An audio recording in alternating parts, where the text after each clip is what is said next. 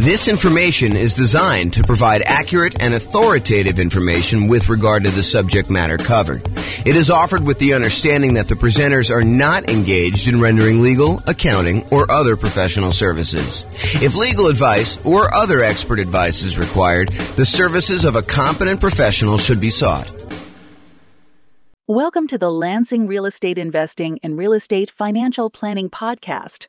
Learn all about investing in real estate in Lansing, Michigan, with a combination of real estate financial planning and modeling with numbers specific to Lansing, plus syndicated, more generalized recordings of live and pre-recorded real estate investing classes, not all of them specific to Lansing.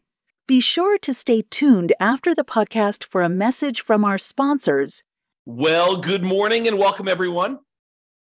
I am James Orr, and today we have a really interesting class, a class I've not really seen anyone teach to real estate investors before. It's, I think it's going to be eye-opening to a lot of folks, and so we're going to jump right in, but today we're going to go over how much should you put down when buying rental properties, and specifically the returns for various down payments. So let's jump right into it, and I'll kind of explain what I'm talking about as we go. Okay, so before we get into like the meat of the presentation, I want to kind of just admit to you that we're not just talking about down payments. What we're really talking about is the total cost to close. So the down payment that you're putting down plus the total amount that you have to close. And if I were to do this presentation again, I didn't want to kind of muddy the waters with getting into these discussions of reserves and cumulative negative cash flow. But really, if I do this at a more advanced level, and I probably should do an advanced version of this, but I want to give you the basic framework of this first. I really should do this class where I'm talking about the total cost to close, plus the reserves, plus any cumulative negative cash flow you anticipate having on that property that you've set aside to make the overall investment much more conservative. Okay, we've talked about this idea in previous classes. And I probably need to do an entire class just on this topic. But the idea is, let's say you have negative $200 a month in cash flow on a property that you're considering buying. You know, our market has really high prices right now, really high interest rates. Rents are lagging a little bit. And even if you apply all the different 88 strategies that we have for improving cash flow, in some markets, you're going to struggle to come up with a property that has positive cash flow, unless you put a lot down. And so you may decide, hey, look, instead of putting, 20% more down in order to get this property to have positive cash flow, I might choose to set aside the amount of negative cash flow I'm going to have to cover me through when I realistically think that I'm not going to have negative cash flow anymore. And so what you do is you say this, okay, I've got negative $200 a month in cash flow on this property I'm considering buying. So over the course of the first year, I have negative 200 times 12, which is about $2,400. However, next year, I think rents are going to go up about 3% or so, and maybe that's about $50. I'm going to make the math really easy and just use $50.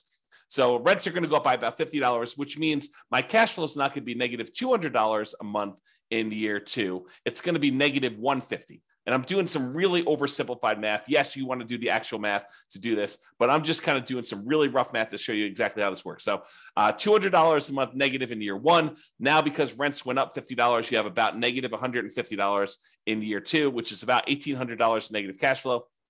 In year three, rents go up again a little bit, about 3%, which means about $50 a month in this case, for example, to make the math easier. So instead of having negative $150 a month in cash flow in year three, now you only have negative 100. You do that. So negative 100 times 12 months is about $1,200. The next year, rents go up a little bit more. You have $50 a month negative. So that's about $600 for the year in negative cash flow. And then after that, when rents go up again a little tiny bit, you have $50 more in rent, you don't have negative cash flow anymore. And so we could look at the next few years and say, well, in year one, we had negative 2,400. In year two, we had negative 1,800. In year three, we had negative 1,200. In year four, we had negative 600. And if we add all those together, which I probably should do that because I've used this example several times, but if you go add all those together, maybe it's negative $6,000. I don't know exactly how much it is. Add them all up and find out how much it is. And so if you say to yourself, look, I have this negative $200 a month in cash flow. If rents go up just a small 3% per year for the next, whatever that is, 5 years, the chance of me having negative cash flow after 5 years is really low. So I could take $6,000, set it aside in addition to my reserves, knowing that that will help cover any negative cash flow I might have on this property for the reasonable future that I see with having rents go up a tiny bit each year. Now, with that being said, do rents always go up? No, they do not. Is it possible you have a tenant in there and in order to keep the tenant in there, you don't raise the rent $50? Sure, and so it's only $25. If you want to be more conservative about this, set more aside. But the idea is it'll make you much more conservative, much safer to set aside the reserves you need, and then in addition to that, counting up the cumulative, the additive total of the amount of negative cash flow you're likely to have until you get to the point where it's likely to be positive. And you can look at this in the world's greatest real estate deal analysis spreadsheet. Just go download the spreadsheet, realestatefinancialplanner.com/spreadsheet. And you can look at this in the override section. It'll show you the cumulative negative cash flow you have on this property over whatever time period it is, and then set aside that money. Will it protect you 100%? No. Will it make you much safer than not doing this? Absolutely. And that's the idea, is I want to see you stay in the game. I want to see you be successful over a long period of time, not just buy as many properties as you can. And then when you have some type of downturn, you've got these, alligator type properties that you have negative cash flow on, and you're unable to hold through the down period. Okay. So before I get into today's class, we're talking not really just about down payment. What we're really talking about is total cost to close plus reserves, plus those cumulative negative cash flow numbers.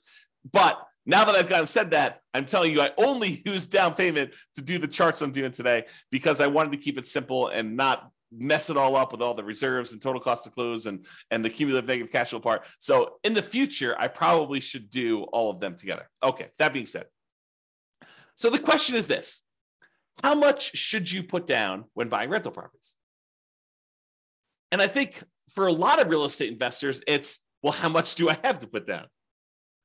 But if you have a lot to put down, it becomes a really interesting question. It becomes the question of, what is optimal? What is going to be the best amount to put down? And part of you start thinking about this in terms of, well, what's my overall return going to be on the amount that I have to put down? Okay. So when you start thinking about this, here are some considerations. If you're going to do like a nomad strategy or a house hacker strategy where you're moving into the property and then you're ultimately going to use that property that you live in as an investment, whether that's nomading where you live in there for a year and then you convert it to a rental after a year, or house hacking where you're buying a property where you could rent out part of it, either renting rooms or you buy a duplex, triplex, or fourplex, and you're able to rent out the other units. Like whatever strategy you're doing where you're doing as owner-occupant interest rates are better than non-owner occupant interest rates. And significantly better. So if you're going to move into a property and live there, the interest rate you're going to get from a lender for putting the same amount down is going to be better than if you put the same amount down as a non-owner occupant, if you bought it as an investment property where you did not plan to move in.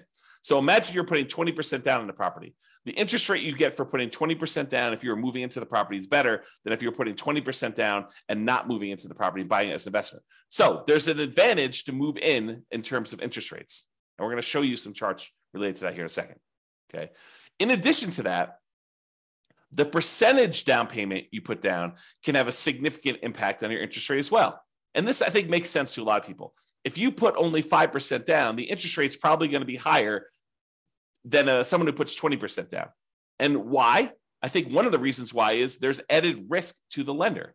And the lender says, hey, look, for this added risk, I want a higher return on my money because there's a better chance that you are going to be foreclosed on, that you're not going to make the payments, you're going to walk away from the property, and that you're going to do it. I mean, just think about it from a very practical perspective. Think about it from your own perspective. If you put nothing into a deal, if you put nothing down in the property, you have nothing to lose except your credit score and reputation by walking away from the property.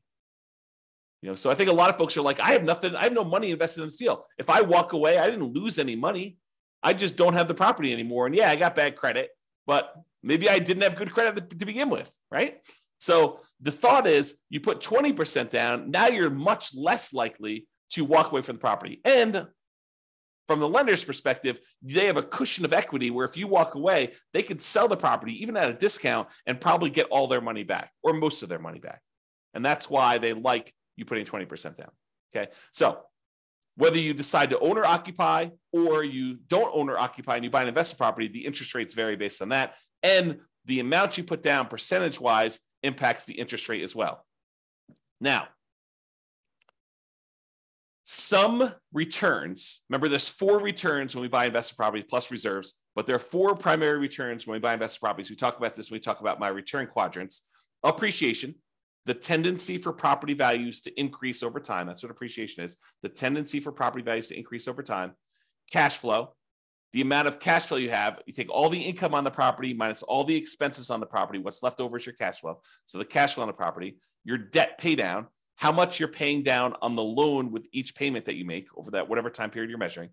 And then finally, the tax benefits of owning that rental property, what we like to call cash flow from depreciation. It's really your depreciation benefit times your tax rate, tells you approximately how much you're getting back in taxes by owning that rental property.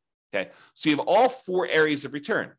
Now, what's interesting is if you think about how many dollars of appreciation you got, how much in dollars the property went up in value, or how many dollars in cash flow you got for the year, or how many dollars you paid down in the loan, or how many dollars you got back in terms of cash flow from depreciation, some of those returns change depending on how much you put down. For example, if you put more down, you tend to have more cash flow. Think about it from the extreme. If you put nothing down on a property, your cash flow is going to be lower than if you put down 100% and you bought the property all cash, right? Just look at the extreme example of that. Can you see that when you put nothing down on a property, the amount you're going to get in cash flow is going to be lower. It's going to be a smaller dollar amount than if you put 100% down your property. Now, I'm not talking about the return on investment. I'm talking about the dollar amount of the return. There's no division by how much you had to put down. We're going to talk about that in a minute. Okay. So for now, realize that some of these dollar amount returns change depending on how much you put down. For example, cash flow would change. Now, what about appreciation? Does the amount that the property goes up in value change depending on how much you put down? The answer is no. If you go buy a $400,000 property and it goes up 3% in that year, it went up $12,000. It doesn't matter if you put nothing down, it still went up $12,000. Or if you put $400,000 down, it still went up $12,000. So the dollar amount of return stays the same no matter how much you put up for appreciation. But for cash flow, it changes based on how much you put up. It also changes how much debt you pay down. And think of the extreme example. If you put nothing down, the amount you're paying down on debt is a certain amount. If you put 100% down, where you have no loan at all, the amount you put down is 0. So the more you put down, the less your debt pay down tends to be. There's some exceptions, whether you do 30-year loan or 15-year loan. But if you're doing the same term of loan, then that's the same. It makes sense. It's what I'm talking about here. Okay, we're doing comparison, same loan term to loan term. Okay, and finally, your depreciation benefit. Your depreciation benefit stays the same in terms of dollars, whether you put 100% down or 0 down. You still get the same tax benefits, whether you put nothing down or you put 100% down when you buy a property. Okay. So what's interesting though, as I hinted at, even if the dollars stay the same, even if the amount of appreciation you got is always $12,000 as an example, the return on investment would change depending on how much you put down. So now you're talking about return on investment is the dollar amount you earned divided by how much you put down in order to get that. Well, if you put almost nothing down, the return you get with $12,000 on the top and a 0 on the bottom is basically infinite.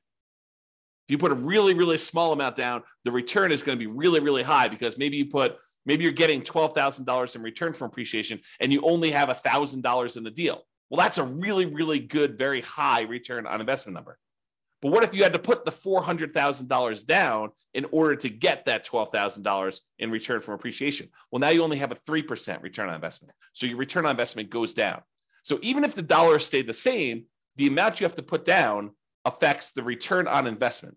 And the same holds true for return on equity, which I'm not going to cover in today's presentation. Okay. But these returns vary depending on how much you put down. So the question is, how much should I put down? Well, we're going to talk about that today. I'm going to show you how these returns vary on a single property. And I'll just point out here that when I did this class initially, this was not the first time I've taught this class, but Matt Weaver with Excel Financial Group provided the mortgage quotes I used to create the original versions of the following charts. However, I've since estimated to make the changes for our current interest rate environment. These charts would look different during different times. So if you really wanted to recreate the charts I've created here, you will want to go through and update the charts with your latest data from your mortgage broker. And most mortgage brokers do not like sitting on the phone with you while you go through and ask them for, 20 different quotes on 20 different down payments. Okay. Some will, most don't like it. Just a lot of work.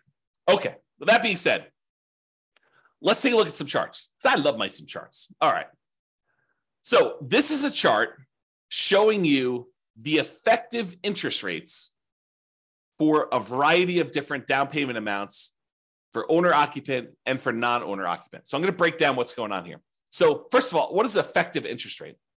An effective interest rate to me means it's the interest rate plus if they have some type of monthly PMI, I add that to the interest rate so that it takes into account the interest rate you're paying plus the rate you're getting for PMI. So it does take into account PMI if you have PMI on this thing. PMI is private mortgage insurance. So it's the extra insurance you pay to protect the lender in case you default. And we usually have that if you put less than 20% down to buy a property. Okay. So effective interest rate is the interest rate with PMI in there. And we've plotted these by down payment. So on the left-hand side is 0% down. These are our nothing down loan programs. And then we increase until we get to the point where we have 100% down, which there is no 100% down interest rate because you don't have a loan at 100%. So that's why there's no data here for 100%. Okay. The red line are your owner occupant rates. Your blue line are your investor or your non-owner occupant rates. And the first thing I want to point out, as I discussed on the previous slide, is the non-owner occupant rates are all higher than the owner occupant rates by quite a bit. There's a pretty good gap between all of these. And the gap is not universal, meaning that sometimes for a certain down payment, for example, this 15% down payment loan, the gap looks just visually looks larger to me than the gap between a 30% down loan. So sometimes the difference between an owner occupant loan and a non-owner occupant loan is greater than other times. Another way of thinking about that. Okay. And you'll also notice that we don't have any less than 15% down non-owner occupant loans because we're talking about traditional financing or not anything creative or owner financing or something like that. Okay. So these are traditional loans. So you'll notice that the lowest down payment we have for non-owner occupant is this 15% down one. All right.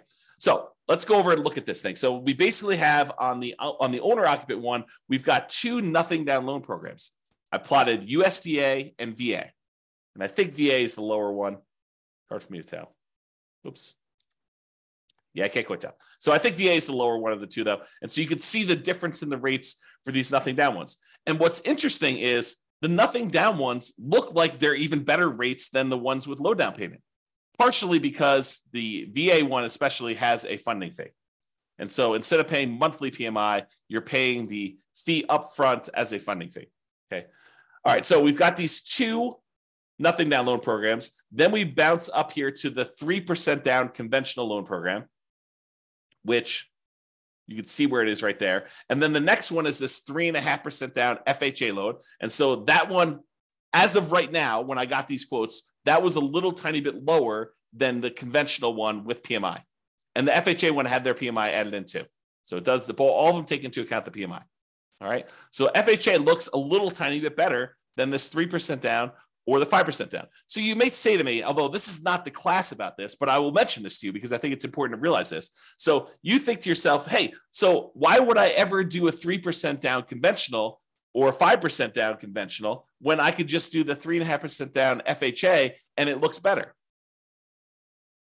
Think about it. Why would you voluntarily take a slightly higher interest rate conventional 3% down or conventional 5% down loan when the FHA one has got a little bit lower rate?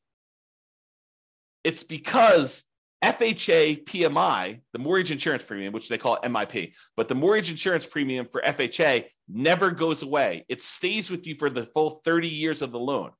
whereas the conventional PMI goes away when you get below 80% loan to value. So you do have a slightly higher effective interest rate on the conventional loans, but it's only for a few years until you pay down the loan below 80% loan to value. And then it drops off.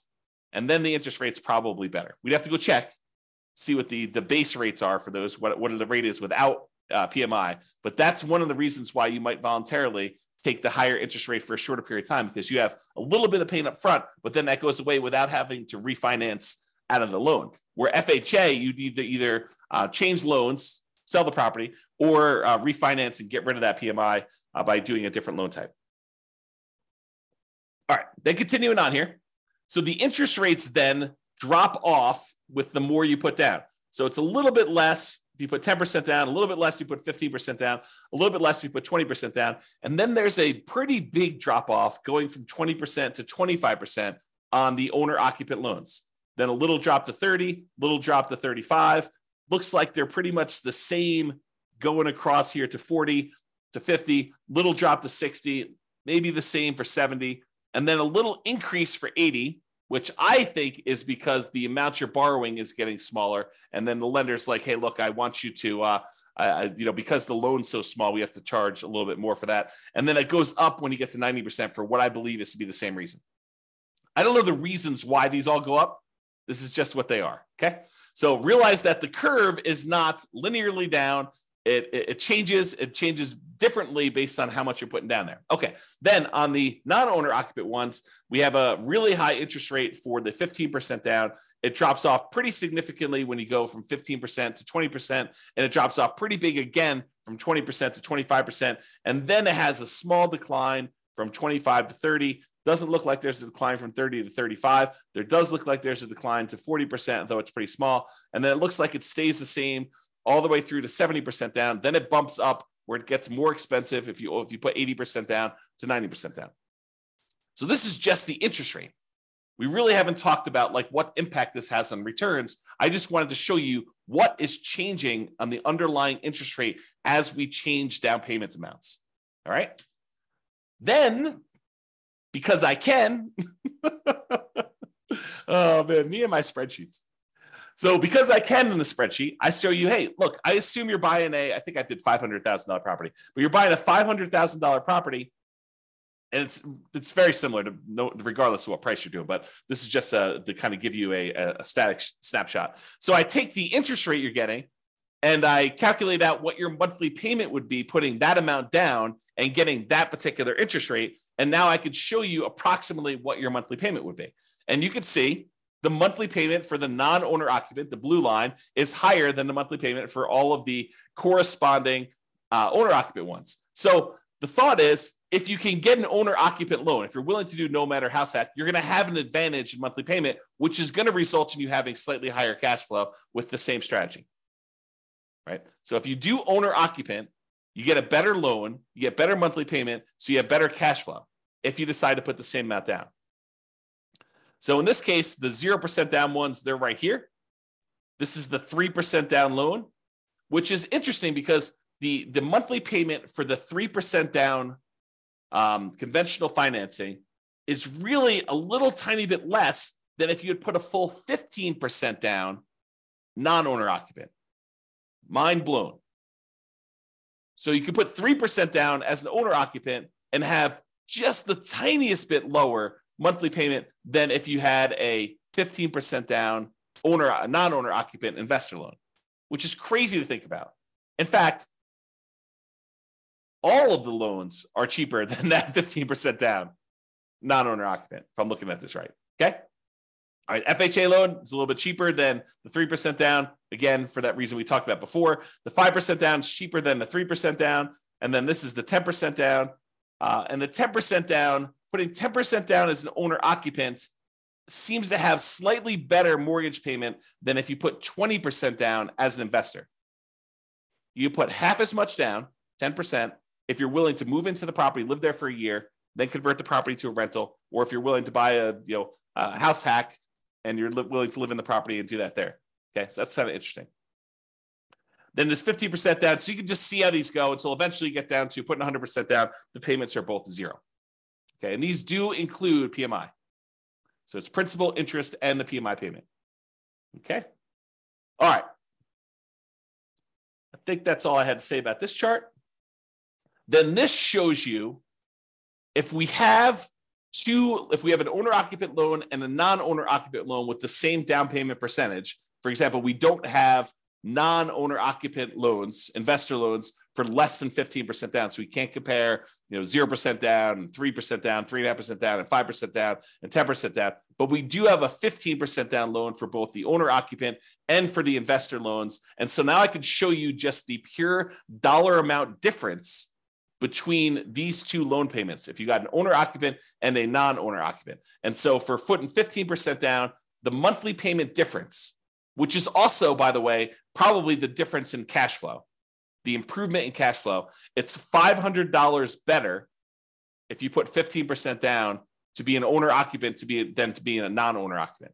So in other words, there's a $509.68 according to this. Of course, your interest rates will vary, so it'll be different, but about $500 difference in cash flow and monthly payment if you decide to do the owner-occupant version of this strategy versus the non-owner-occupant. That's a pretty big incentive. If you want to improve cash flow, if you're in a market where it's really hard to make things cash flow, this could be a difference. This could be a difference maker. I mean, it's $500 difference, putting 15% down.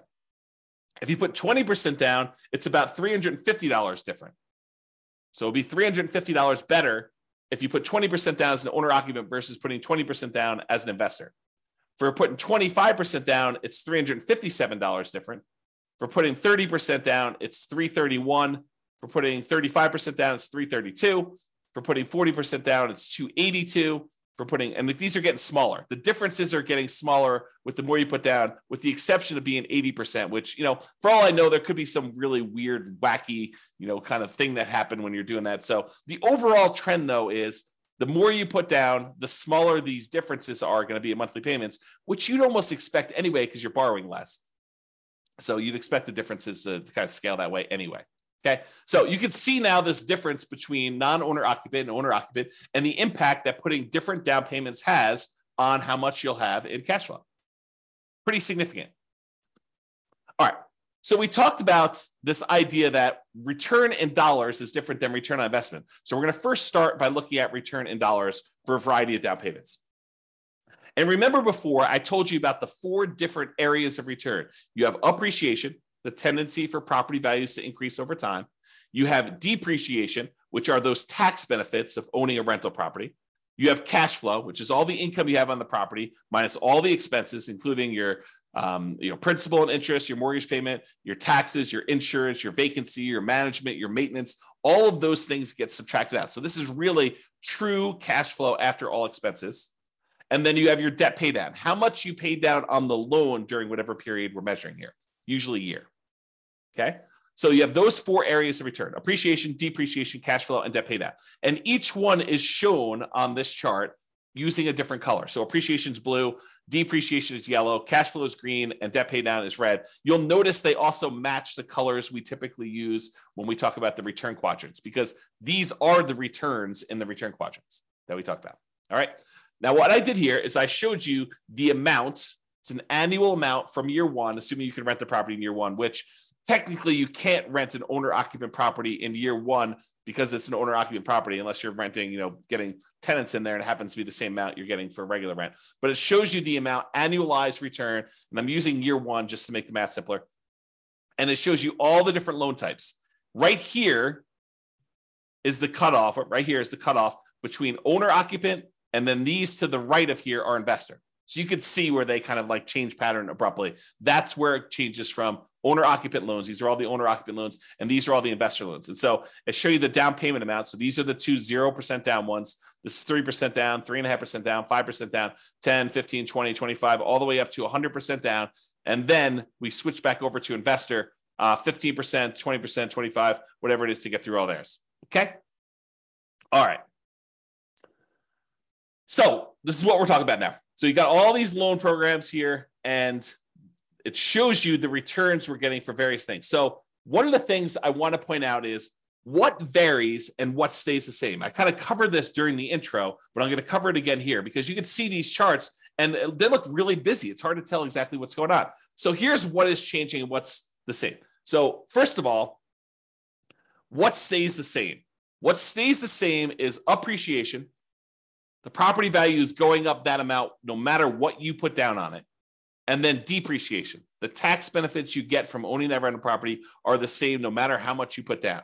Okay, so that's these two over here. And it shows you the dollar amount is the same no matter what loan program you got. It looks like in this particular case on about a $500,000 property, which I believe is what I use for this, it's about $18,000 a year in benefit from that first year.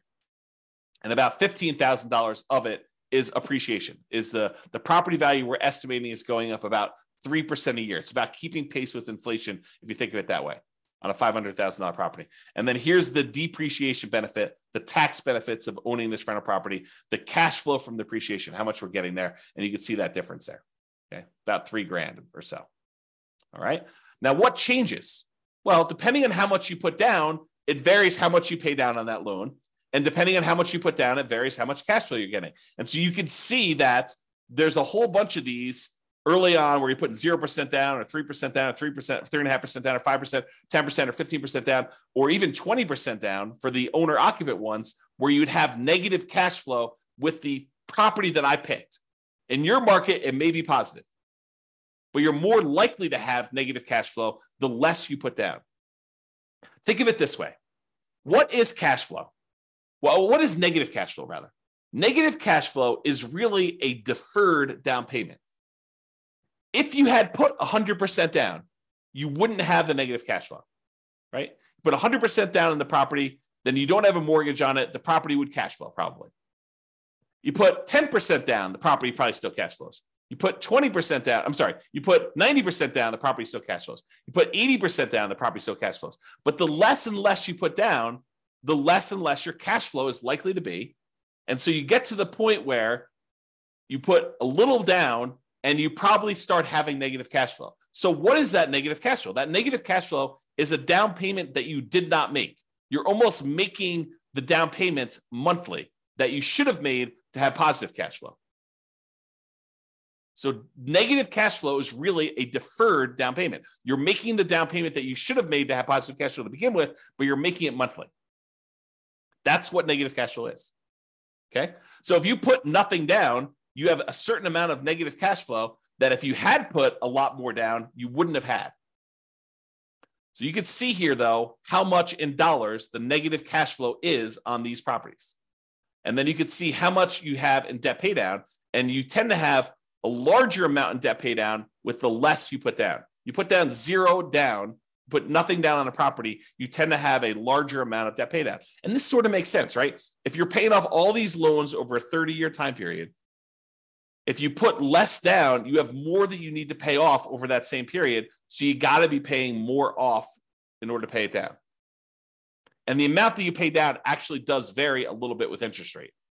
So the interest rate comes into play here too, because the higher your interest rates, the less you are paying down in debt pay down. Okay. All right. So you can see over time that this kind of changes. And in the owner occupant one, it goes slightly positive cash flow, somewhere between 20% down and 25% down. In this example, your city will be different. Your analysis will be a little bit different if you did this analysis for yourself. Okay. So I just did this for a prototypical property just to show you how this works. So you see over time, the amount you're paying in debt pay down goes down a little bit until finally you're paying down 100% here. And then when you get down to this 15% down loan, I think there's something wacky going on with this 100. I must have it mislabeled or something. So ignore that one. So the 15% down one, though, you have pretty significant negative cash flow. And then 20%, 25%, 30% down. It takes you a little bit more than 30% down as a non-owner occupant in this particular example in order for you to have positive cash flow. And we didn't apply any of the 88 strategies to improve cash flow on this particular one. We just pulled the property out and I just used some really rough numbers. Okay. So you kind of get a feel though of how this works. But eventually, as you start putting more and more down, the amount of cash flow you have increases and the amount you're paying on debt actually goes down when you do that. All right. So this shows you a zoomed in version of that appreciation and depreciation one where the returns are the same. No matter how much you put down, the dollar amount of returns from appreciation and the dollar amount of returns from depreciation are exactly the same. And then these are the ones for the cash flow and debt pay down, just zoomed in so you can see them a little bit better. Okay. And again, this is the dollar amount of return. Okay. I mean, I could talk about some of this stuff for hours. So I'm gonna save myself going off on these really long tangents, because you can see that like if you add up the negative part and the positive part, you can see that this is probably net negative. And you can probably see over here, these are probably net positive, but the amount you're getting overall increases when you do this. So I don't know, it's kind of interesting. Just definitely some interesting stuff to look at here. All right, so we've talked about this idea of return in dollars. Now we're going to say, what is the return on what we had to invest in order to get that dollar amount, right? So the return on investment.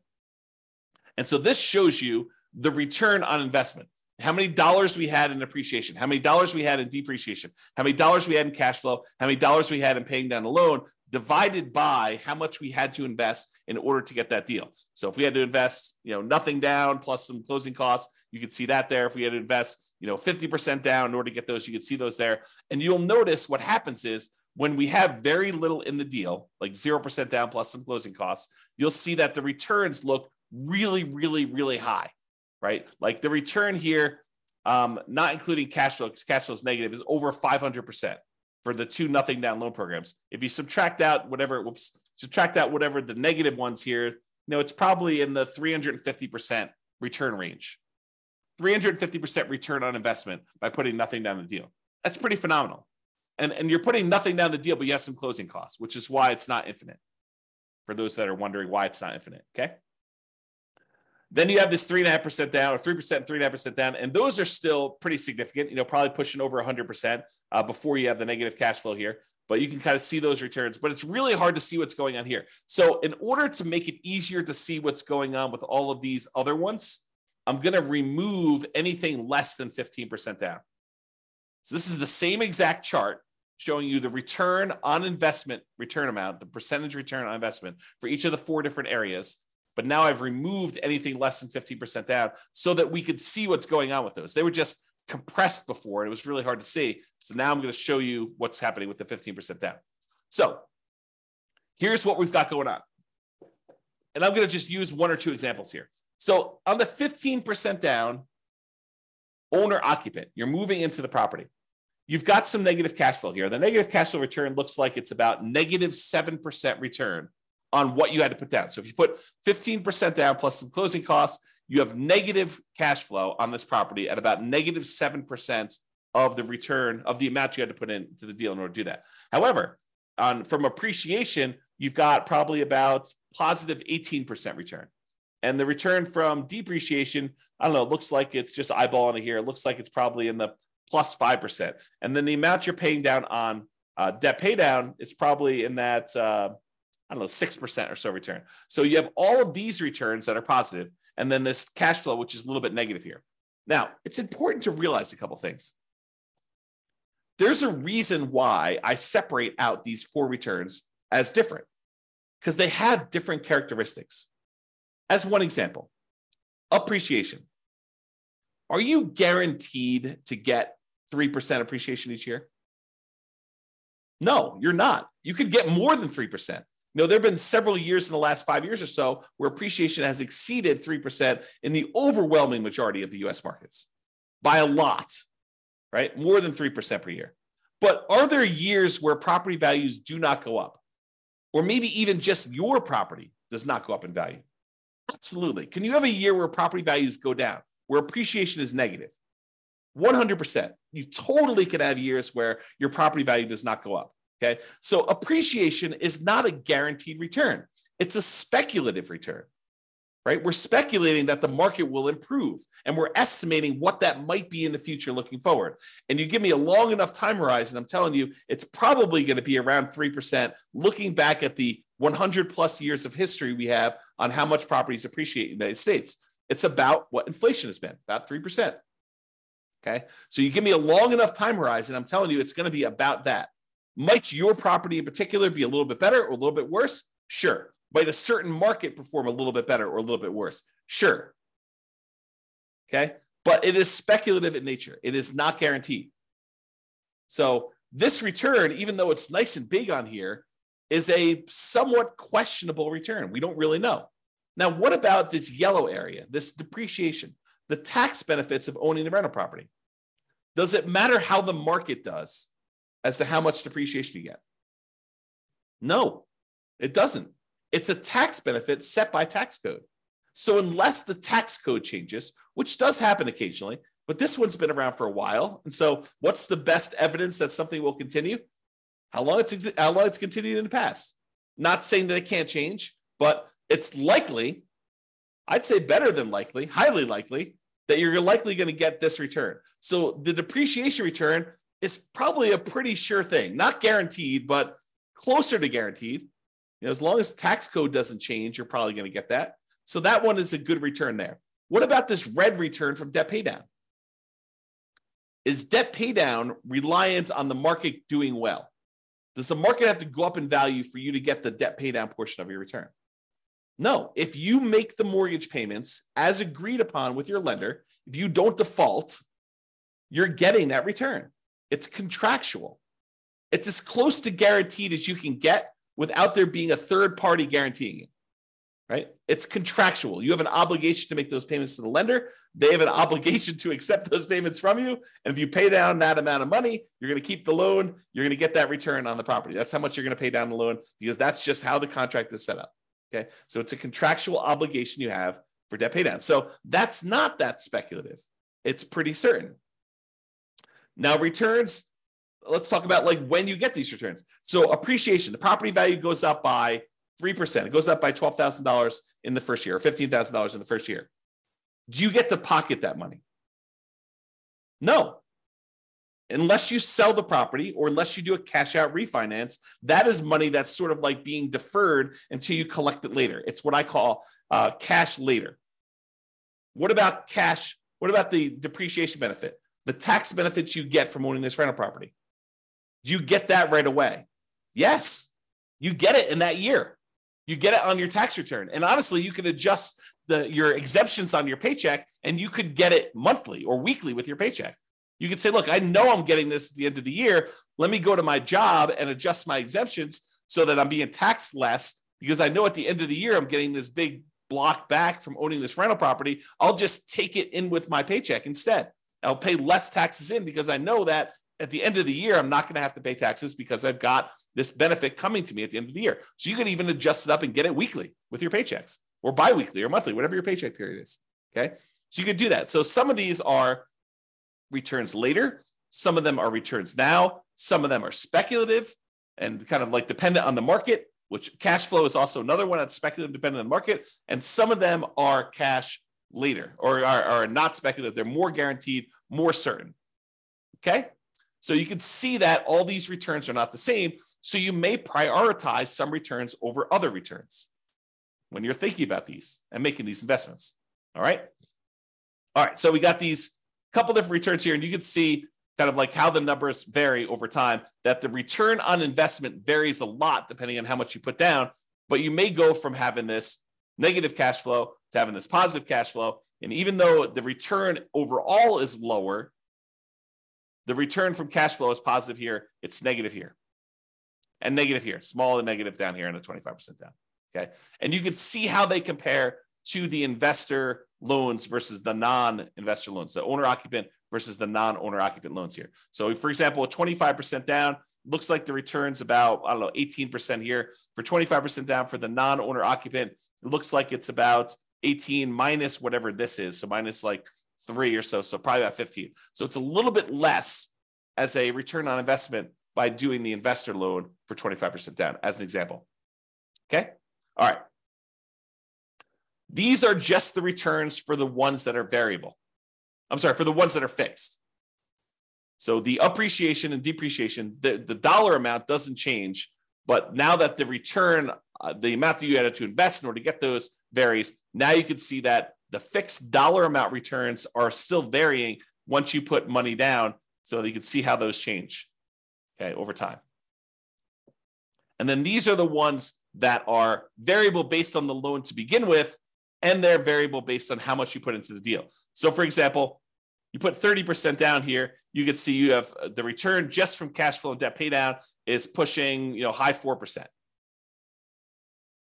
But it doesn't get really, really crazy for the majority of these, right? It's still sub 5% for all these. It just changes which one you're taking the return in. This is sort of my idea of deal alchemy. Do you want to move your return from debt pay down to cash flow? Well, you put more down, you can get less debt pay down, and you're going to get more cash flow. But the return is largely similar, right? It's not varying a lot, varying a little, but not a lot. Varies more over here with your non-owner occupant. The return actually goes up overall with your non-owner occupant one. Okay. And you can see how all that plays out. All right. So in conclusion, pretty cool stuff, right? Interest rates vary based on owner occupant and non-owner occupant pretty significantly. Interest rates vary based on the loan program, which makes sense to you, right? Doing VA loan versus USDA loan program changes a little bit. Interest rates vary based on down payment amount, which I think is surprising for a lot of folks. Some dollar returns vary depending on how much you put down. So you put more down, you get more cash flow. You put more down, you get less debt pay down. Others don't. Doesn't matter how much you put down, your appreciation, the dollar amount of appreciation is going to be the same. Doesn't matter how much you put down, the dollar amount from depreciation, the tax benefits of owning the rental property are going to be the same. And not all returns are the same. Each return type has different characteristics. Some are speculative, some are not speculative. Some are cash now, some are cash later. So some have different tax rates, some have the other tax rates. The time you take to learn about these differences, to understand them and apply what you learn to your own situation is worth doing. You should go ahead and take the time and think about this stuff and think about what makes sense for you, what your goals are, and how to do that. Okay. If you need help applying this, that's what we're doing in the coaching stuff. So go ahead and reach out about doing that. All right. That's it. This has been James Orr. Hope you've enjoyed this class. I certainly did. I think we should do an advanced version at some point in the future. If you think we should, go ahead and reach out and let me know. We can go ahead and do those. And this has been James Orr. Have a great day. Bye-bye for now. With home prices up, mortgage interest rates up, and rents up but not quite enough to counteract the higher prices and interest rates, cash flow on rental properties in Lansing is harder than ever. Book a call with the Real Estate Financial Planner to apply our proprietary 88 strategies to improve cash flow on your rentals. See the show notes for a link to schedule your call and improve your cash flow today. If you're a real estate agent, lender, or professional in Lansing that wants to help our real estate investor listeners, consider reaching out to learn about collaboration opportunities with this podcast. We'd love to add more value to our listeners by having you assist our investors buy, sell, and finance their real estate investments. See the show notes to schedule a call to discuss collaboration opportunities